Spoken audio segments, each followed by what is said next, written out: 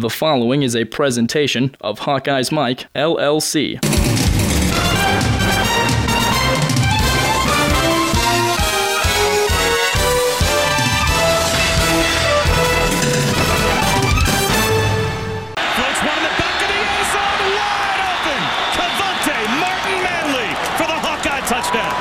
Talk about toughness. Rudock just hung in there and took a shot on that 15-play drive.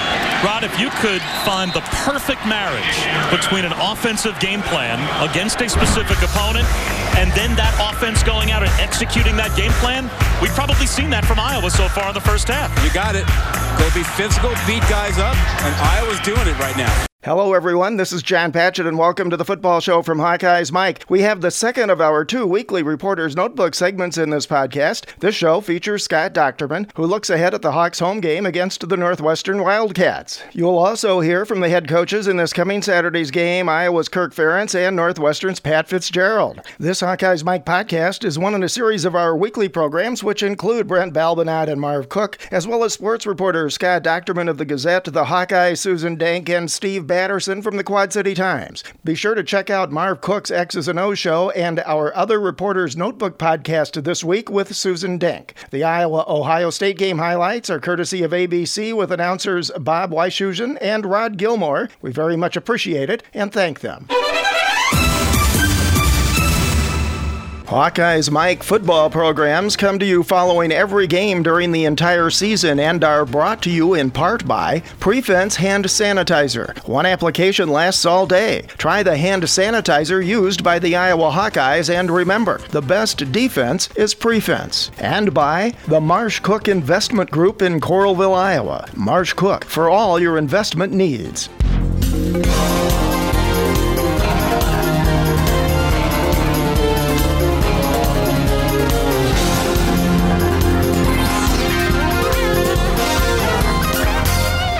Time now to hear from the head coaches in this coming Saturday's game. First up, Iowa head coach Kirk Ferentz was asked about the image of Northwestern as a finesse team.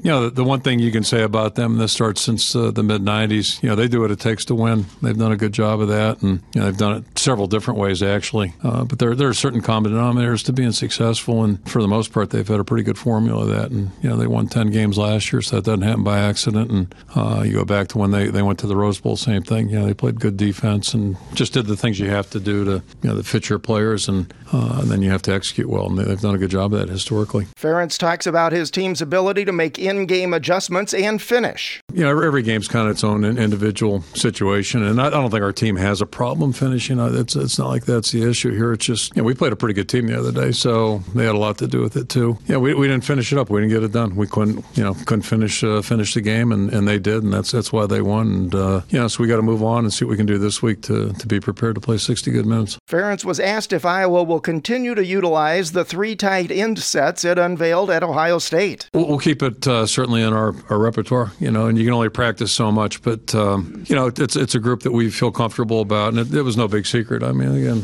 said last spring, I felt pretty good about our tight ends, and they continue to work hard and improve, and so we'll utilize that group if it fits the team we're playing, and utilize the other ones we've utilized too. But I think it's part of what we do, hopefully. It's like any personnel group. It just gives people one more thing to maybe prepare for, think about, and you only have so many personnel groups you can put out there. There's only so many options, but it doesn't make sense to do it unless it really fits with your players. Right now, we just happen to have a couple guys that we're comfortable playing out there. So, it fit what we're doing. It doesn't alter us dramatically. It gave us maybe just one more package to go to a little bit without radically changing what we're doing. Ferentz talks about Northwestern's offense without Venric Mark and possibly without Kane Coulter. They're a different style of players than the players that replace them. But this is one of the rare teams. It's unusual to see a team function really well with 2 quarterbacks, and they've done that all season long. And they've functioned pretty well with 1 quarterback, too, so regardless of who's in there. So it's a real compliment to them, what they do. That's a pretty unusual combination, and they're different kinds of quarterbacks, but it doesn't seem to matter who's in there. They really are a very, very dangerous football team, and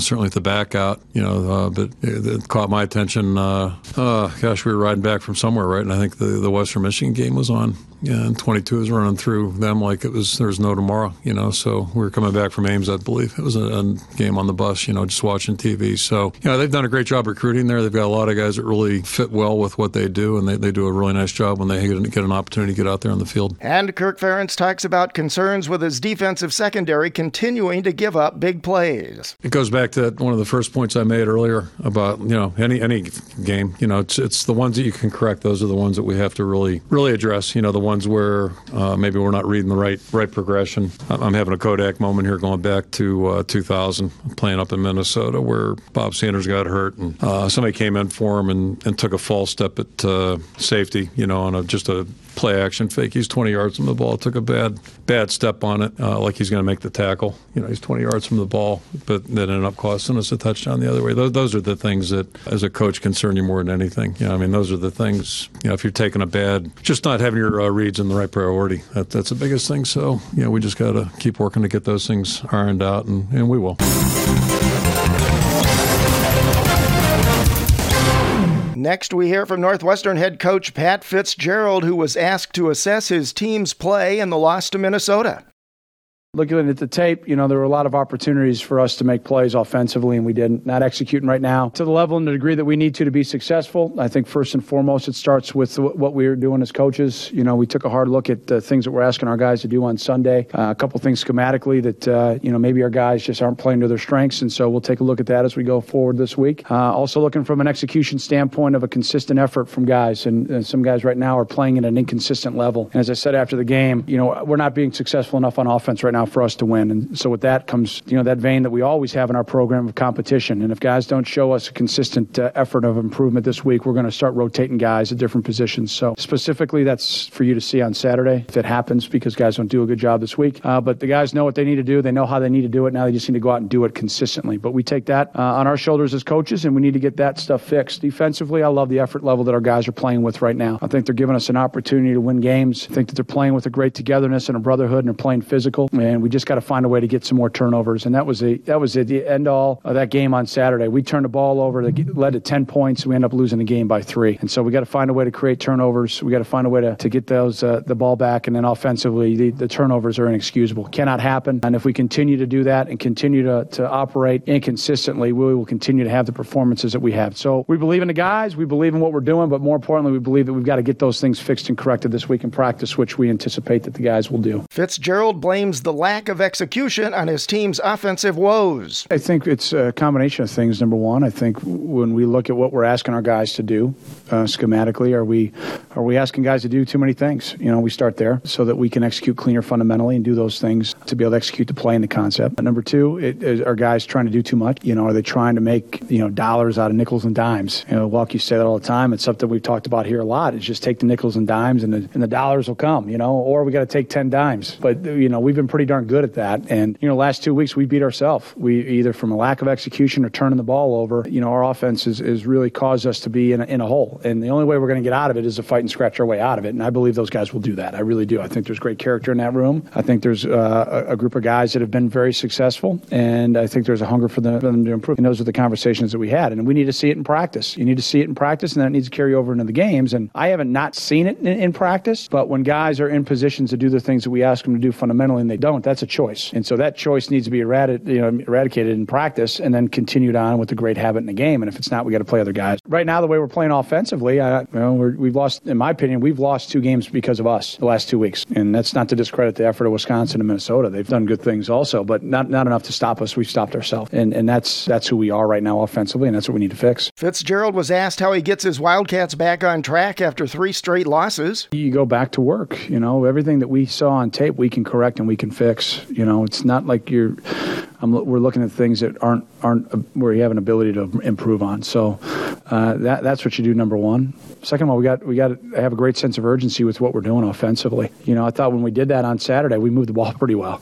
And then there were other times I'm looking at the effort level of some of our guys that have played a lot of football for us here, and it's unacceptable. It's not up to the standard that we believe in, and that's a choice. And if I've got to coach effort for any guys, then they're not going to play. They're not going to play. We talk about playing a Wildcat way here, and when you don't do that at a consistent level, I'm not going to play them. And so like I told told the team today, I hold the coaches accountable first, and then I hold the players accountable next. The coaches need to get that fixed, or I'm not going to let them play, guys. And that's just pretty simple when it comes to that. And Pat Fitzgerald talks about playing in Kinnick Stadium. It's a great environment, great fans, right there on top of you, year in and year out. Arguably some of the most supportive fans in college football, and it's a very tough environment to play in. And you got to handle your business from a standpoint of pre-snap, and then you've got to be able to go out and execute in that kind of environment. So it'll be a great challenge. How many things have you touched today? Ooh, a puppy. How many places have your hands been? Ooh, a keyboard. 24-hour hand sanitizer protection just makes sense. Prefens, a silica-based hand sanitizer, protects your hands all day. Stays on up to 10 washings, moisturizes, alcohol-free, and safe for the kids. So go ahead, touch anything and everything. Ew, a toilet. Prefens, keep your hands germ-free all day. Time now for the second of our 2 weekly Reporter's Notebook shows. This was Scott Docterman. You can read Scott's articles in the Gazette and online at Gazette.com and in his blog Doc's Office. You can follow Scott on Twitter at Scott Docterman. Scott looks ahead in depth at the Northwestern game and more. Scott, closing thoughts on the Ohio State loss before we turn the page to Northwestern? Well, a loss is a loss. They all count the same, and Iowa's not into moral victories. However, I think you looked at that performance, and I saw so much growth in that team over a 2-week period that I think everybody should be encouraged. Offensively, there seemed to finally be a mesh between quarterback, coach, and an offensive coordinator. Coming out in 3 tight end sets, that's Iowa's strength. That's the strength really for the last couple of years, and instead of square peg round hole, they use the strength of their offense, which is a pounding offensive line, good athletic, solid tight end play, and a quarterback who's very accurate and can get them in and out of plays. And they did it efficiently in the first half, controlled the clock, controlled the line of scrimmage, took a halftime lead. And I think what we saw in the second half was Ohio State they have too many athletes for Iowa, especially on Ohio State's offense versus Iowa's defense. Iowa was unable to force a punt, got caught a little bit behind. You knew Ohio State was going to eventually slow down Iowa's offense, and it was a very competitive 10-point loss, but there was a lot of good things that I think Iowa can take away from it, and I think Ohio State is the best team in the league, so going forward, it should give Iowa some confidence going against the remaining 5 teams, but if Iowa plays as well as they did against Ohio State on the road in a very intimidating environment, that Iowa should be in every game and win several of them. Turning to Northwestern then, we'll go through some numbers here that are kind of depressing for Iowa fans, but Iowa is sitting now at 4-3, still 2 wins away from bowl eligibility. Northwestern's coming in here also with a 4-3 record, but 0-3 in the Big Ten and on a 3-game losing streak. However, the Hawkeyes still are sitting on a 4-game Big Ten losing streak in Kinnick. They've lost 2 in a row again. They've lost 8 of their last 9 Big Ten games, and it really doesn't get any easier this week when they face a Wildcats team that seems to have their number in the last few years. It's a wounded animal this year, and they are the antidote to Iowa. They adjust better to Iowa than any other program in the Big Ten, as you've seen through all of these years, and there's been a ton of heartbreak for Iowa against Northwestern really in the last 10 years. You've seen a program that's able to withstand early barrages, make adjustments, chip away at an Iowa team throughout the course of the game, and pull away and get some wins. I mean, they had a lucky win in 2005, an onside kick late. They scored 2 touchdowns in the final 2 minutes to beat Iowa by a point. And then you saw 2008, 2009, and 2010, where a clearly better Iowa program took double-digit lead against Northwestern, leads in the fourth quarter in 2 of them, and yet lost all 3. And then last year you saw a better Northwestern team than Iowa. And I think that might be the first time I can actually say that in that game Northwestern had a better team than Iowa. They just a lot of times just out-executed Iowa. In some respects, I think Iowa fans have kind of begrudgingly given Northwestern its due that this is a rivalry now. This isn't the hammer nail that it was for 21 years back in the day. That Northwestern is a good football team. They're going to be a consistent program, and they're going to target Iowa. I look at this as the Big Ten's version of the Iowa State rivalry. They've won 6 out of the last 8 against Iowa. But that said, Northwestern came into this season, in fact, came into this month with a lot of aspirations of possibly winning the Big Ten title. At this point, going 0-3 in the Big Ten, losing a really tough game to Ohio State, then getting pounded at Wisconsin, and then losing a couple of its offensive stars and falling apart at home against Minnesota. This is a wounded team that's capable of going in either direction. Either they come out focused, energetic, and make it a really difficult game for Iowa, or things go their way negatively and they could fold up fairly quickly. I'm going to go with the former because I've seen Northwestern too many times come out energized against Iowa and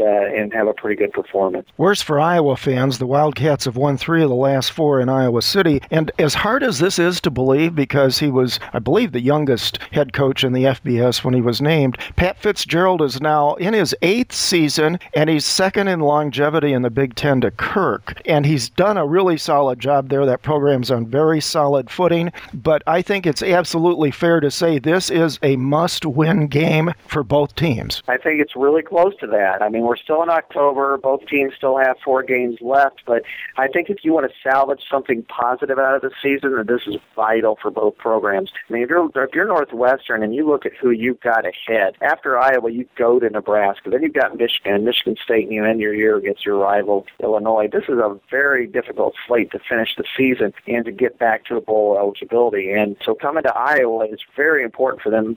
Plus, just to get off this 3-game losing streak. I mean, again, just a couple of weeks ago, College Game Day was there. They were ranked. They were feeling really good about themselves in their season, and then they just plummeted, much in the same way that Michigan State did last year and Iowa did in 2010. And then if you look at the Hawkeyes, this would make it a 3-game losing streak, 5 straight losses in Kinnick in Big Ten play, which negate anything Iowa can say about it with the best fans in America and the best home field advantage you'll find, because at that point it's over. You got to go to a different tactic. So and this is really a battle, a contrast of styles, and I think that's what makes it interesting. Cats are semi-finesse, meaning mostly they run with a quick tempo on offense, where Iowa is still a bruising type of attack on both sides of the ball. And what we've seen is the boxer's beaten the puncher 6 out of the last 8 times in Northwestern. But this has the makings of a little bit different game and maybe a different outcome on Saturday. Fitzgerald was fairly entertaining this week in his press availabilities. He talks about his offense making too many mistakes and beating themselves. He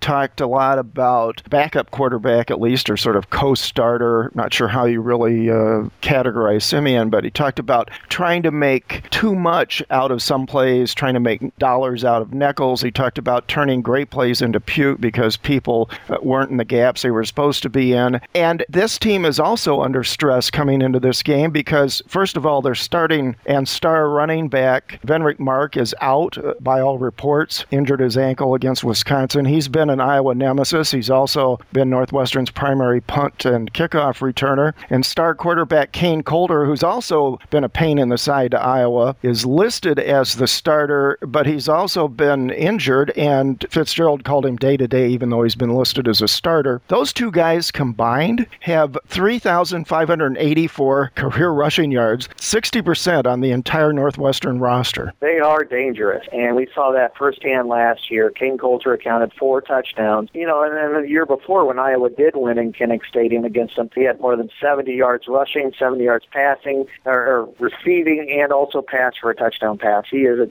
not only a dual threat, but maybe a triple threat. One of the most dangerous and versatile players in the Big Ten, and Kane Coulter. Kane Coulter will play. I spoke with him earlier this week. He is ready to go. He wouldn't give me a percentage on his ankle. It was his first practice back on Tuesday, but by all accounts, he's going to play. Venric Mark will not, and he's a very explosive player. In the kick return game, probably an All-American caliber kick returner, both in punt, kickoff, and then also as a very dangerous running back on the zone read. So Iowa will kind of dodge a bullet without Venric Mark. Kane Coulter has a lot of confidence going against Iowa. He's participated in 2 wins and in a shootout loss. So Iowa does understand what he can do, though. And maybe I think what we've seen is, unlike last year where Northwestern ran for 349 yards against Iowa, I think you've seen a better defensive line effort so far, a much more disciplined line and able to withstand the point of attack. And if they could be disciplined, not fall for things from the running game, I think they can corral Kane Coulter to neutralize. If they can neutralize his running ability, then they stand a real chance of doing good things defensively. But if they get out of their gaps the way they did last year, freelance a little bit, and are able to just kind of lose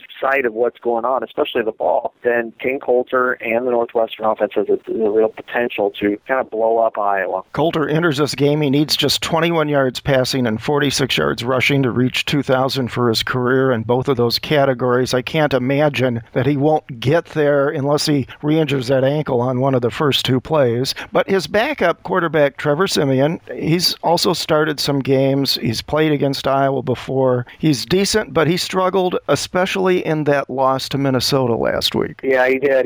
And Northwestern's had a habit of turning over the football, and Trevor Siemian is part of the problem right now. And I think that's one thing that Iowa would love to exploit. They would love to get Kane Coulter either off the field or away from center because they're a different team and they're more straight up, and that would enable Iowa to use its potential, which is to drop back in zone coverage at times. They might go a little bit in man, and certainly they have this year, but they will be able to, if it's Trevor Siemian, the majority of the snaps, as long as they contain Tony Jones on the outside, that's kind of made to order for what Iowa wants to do defensively. But if you have Kane Coulter run the offense with a little bit of Trevor Siemian to kind of give them a little bit of a different twist, I think that could be dangerous for Iowa. So, but that said, that was a really poor game for Northwestern's offense last week against Minnesota. 3 turnovers and just looked poorly until the end of the game. And Pat Fitzgerald this week said that that was not a winning effort on that side of the ball. So you're going to look for a more concentrated focus and strength this week there. And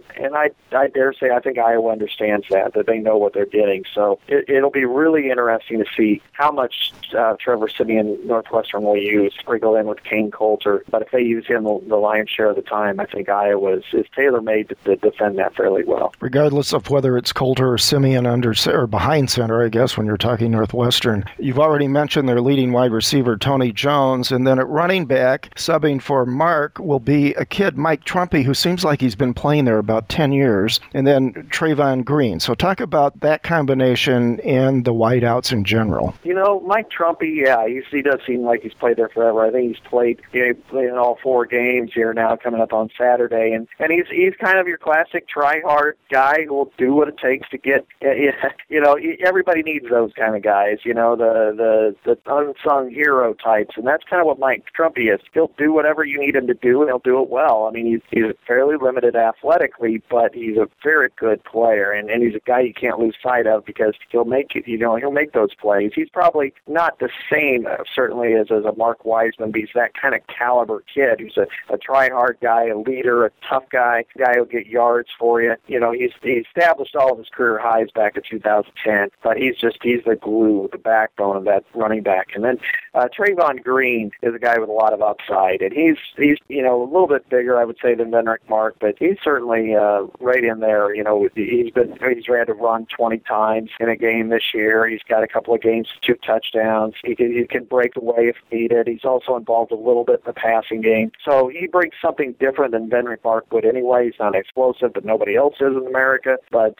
he's also very dangerous. So I would expect Iowa to see a lot of Trayvon Green mixed in with some Trumpy in this game. One of the things fans might want to focus on Saturday is when Northwestern has the ball inside the red zone, because they lead the Big Ten in red zone efficiency. They scored 96.5% of the time so far. However, Iowa's defense is 4th in the Big Ten in red zone defense, and Iowa's only allowed 4 red zone touchdowns so far this year, so maybe inside the red zone could be one of the key factors in this game. Iowa traditionally is very tough in the red zone and limiting opponents to field goals. That's going to be crucial in this. Now, Northwestern has one of the best field goal kickers in Jeff Budzine, but that said, they are very efficient in the red zone. As you mentioned, 96%. They scored on every one but one of their 29 opportunities inside the red zone, so they are very efficient there. However, not having Venrick Mark removes some measure of balance maybe that the offense can have when they get in there. Iowa, of course, on the other side of the ball isn't nearly as efficient in the red zone. So, this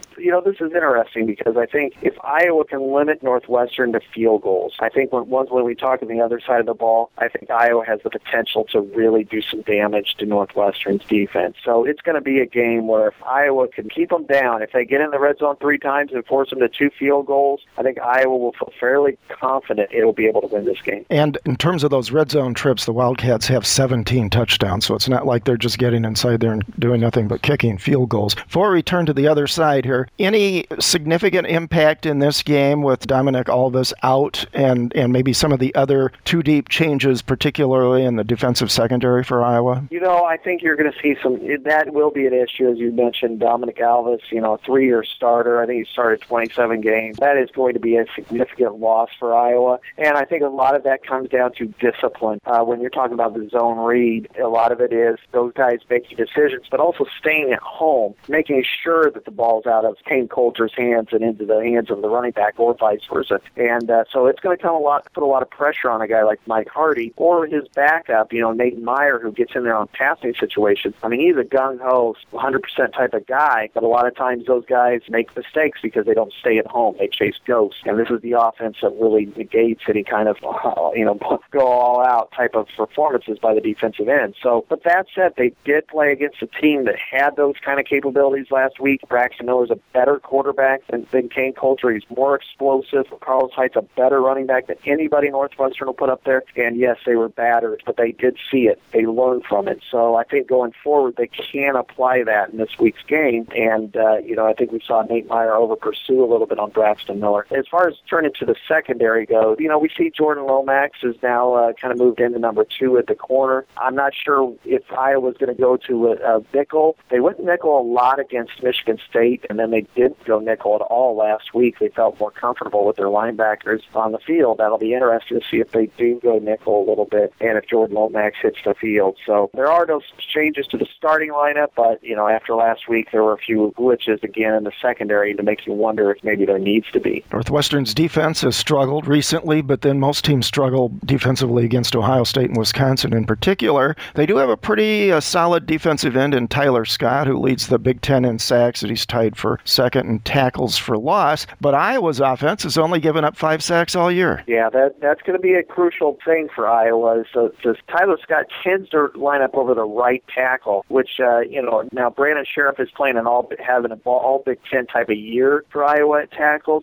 but he's the left side. So this is going to put some pressure on Brett Van Sloten. It'll be interesting to see if Iowa motions out tight ends to his side to chip off of him, to gate a little bit of his power and his rush to help out Van Sloten against Scott. But the rest of the defensive line isn't nearly his abilities. And what we've seen out of Northwestern is a ball-hawking defense. They're second in the country in interceptions with 13. They have 17 turnovers across the board. They're kind of boom or bust. The strength lies in the linebacking core and also with safety Ibrahim Campbell, who has 4 interceptions. So that's going to be crucial for Iowa is once you get past the first level, what do they do at the second level? I expect Northwestern to take chances. That's going to include blitzes. That's going to include jumping around. Those are the things that I think can hurt Iowa. But that said, if Iowa can ground out its attack the way it has, and even against an Ohio State, that's their strength, and that's Northwestern's weakness. So I expect full-fledged 40,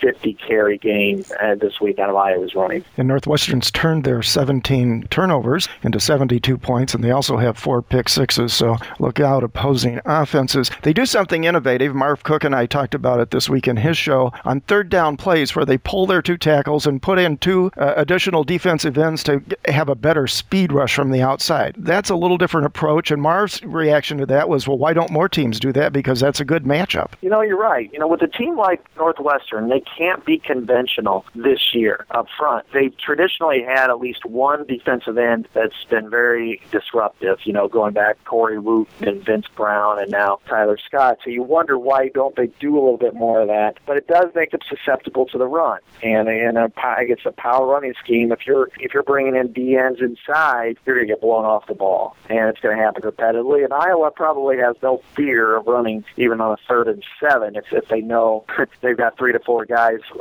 standing upright on the line of scrimmage. So it does leave you exposed. But that said, with their kind of go-for-broke defensive style and what they need to do, it wouldn't surprise me if you see more movement, more attempts at confusion to try to rattle Jake Rudock, who's by and large been has been very poised this year. So I think that would be a very interesting point to see if that happens this week. And to your point there, Iowa's been successful on 50% of its third down conversions. That's tied for second best in the conference conference and 14th nationally. So Jake Rudock continues to play very solid. I think he's impressed most observers. And it'll be interesting to see how much maybe you see Saturday, especially against a Northwestern type of defense, the 3 tight end sets that were unveiled against Ohio State. Yeah, and that was a neat wrinkle for Iowa because it did allow their best attributes on the field, which is their tight ends. They go 5 deep there, and they're all pretty good. So being able to blow teams like Ohio State off the ball and the reaction, even this week, the reaction from Ohio State was one of kind of shock and awe a little bit that they were surprised at how they got blown off the ball. So if Iowa can bring that 3 tight end set, I'm sure they will after they saw success of it and who they're playing this week. It'll be interesting to see how Northwestern chooses to cover that because I guarantee that's been a major emphasis in their planning this week. Do they try to jam the tight ends at the line of scrimmage to negate them getting off the ball? Because Iowa was doing really good off its bootlegs tight end in the flat. How do they cover that? Do they watch that more than the run? That's going to be a very interesting matchup. You mentioned earlier Northwestern's place kicker, Jake Budzine.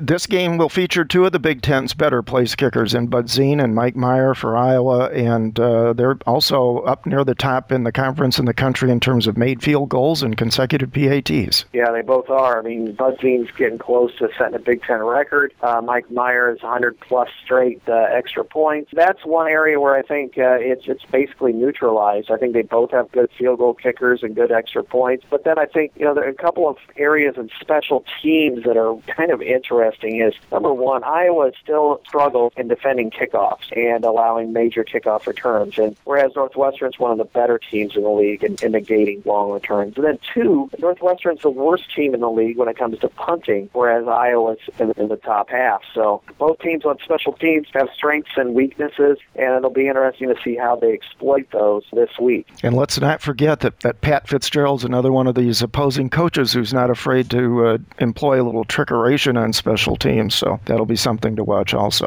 We do remember 2005, one of the first the onside kicks to go against Iowa was at Northwestern. Now, he wasn't the coach. It was Randy Walker, but that was recent rivalries history. We've seen that onside kicks can go against Iowa. Okay, so let's get to the bottom line here. Odds makers seem to be favoring Iowa in this game, but there's a lot of pundits I notice who are picking the Wildcats, particularly based on the recent success versus the Hawkeyes and coupled with Coulter's return. So what are your keys and what's your prediction? The key is to limit Kane Coulter, and if he doesn't play, that limits him beyond their control, but he will play. He's an effective guy. He understands what's at stake. He's a veteran. That limiting him and his effectiveness in running the zone read, getting open in space, is going to be the ultimate key for Iowa defensively. Also, staying true discipline on defense, and that starts and pretty much ends with the secondary and defensive ends. The secondary's had a very rough year. They've given up a lot of big plays, unaccustomed to this type of defense, but they have taken a little bit more chances. They've ran a little bit more man, so it is a little bit more difficult. And then also defensive end. Drew Ott had his first action in an Iowa game last year against Northwestern. He had his red shirt pulled to play in it. And then you look at Mike Hardy, who's going to be making his first start. They have to be very disciplined on the edge because if they chase ghosts, guys go right around them, and Northwestern will pick up yards in chunks. So defensively, it's mainly be disciplined, be smart, don't do anything out of the ordinary, and contain Kane Coulter. Offensively, it's probably going to come down to don't take any unnecessary chances. Northwestern, again, 17 turnovers, 14 interceptions, 4 pick sixes. That's the leading sacker in the Big Ten. That's really what they make their mark on is, okay, we're going to give up some plays, but we're going to stop you with one big one that's going to hurt, and that's either a turnover or a sack. So if they can defend against Tyler Scott, if they can prevent, especially Jake Rudock, from throwing interceptions, he's thrown 5 in the fourth quarter this year. That's very dangerous, especially in a game like this. So I would say limiting their big mistakes on offense. But I think Iowa can do that. I think Iowa's gained some confidence in Ohio State. Very difficult environment, played hard, played well. They understand there's no disrespecting this opponent. They've seen what Northwestern's capable of and what they've done over the years. The kids on the team, they don't remember the 21 straight poundings that Northwestern absorbed against Iowa the way you and I do. All they do is they remember Northwestern giving them fits for the last 7, 8, 9 years. But I think Iowa's got enough in the tank to beat Northwestern at the line of scrimmage on both sides of the ball, to contain Kane Coulter, limit their mistakes. I see it being close, difficult, gut-wrenching to the end, but Iowa wins 27-24. Revenge is so very, very sweet. Down the sideline, in stride, Jake Duzey, ahead of the coverage, the tight end goes the distance, and Iowa strikes back. I can't recall seeing anything quite like this, a transformation with a team that has gone almost exclusively to their tight ends, and they have just been working Ohio State today. 2 tight end sets, 3 tight end sets, and Ohio State has not been able to handle it. An 85-yard touchdown pass to the sophomore tight end.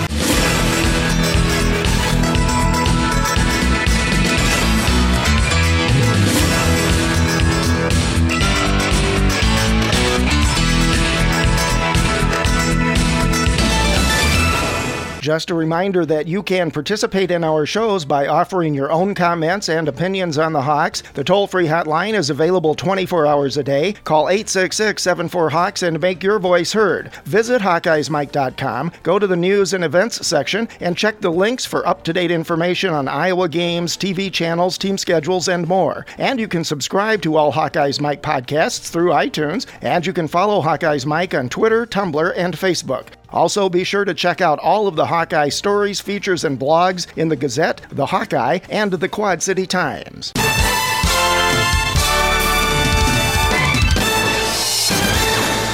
Our thanks again to ABC for the game highlights this week, and thanks as always to Scott Docterman. We hope you've enjoyed this Hawkeyes Mike podcast and that you'll come back for more. It's all Hawkeyes all the time on HawkeyesMike.com. One passion, many voices. Nice work, everyone.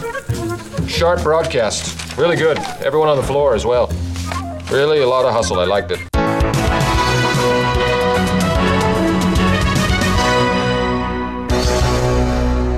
This has been a presentation of Hawkeyes Mike, LLC.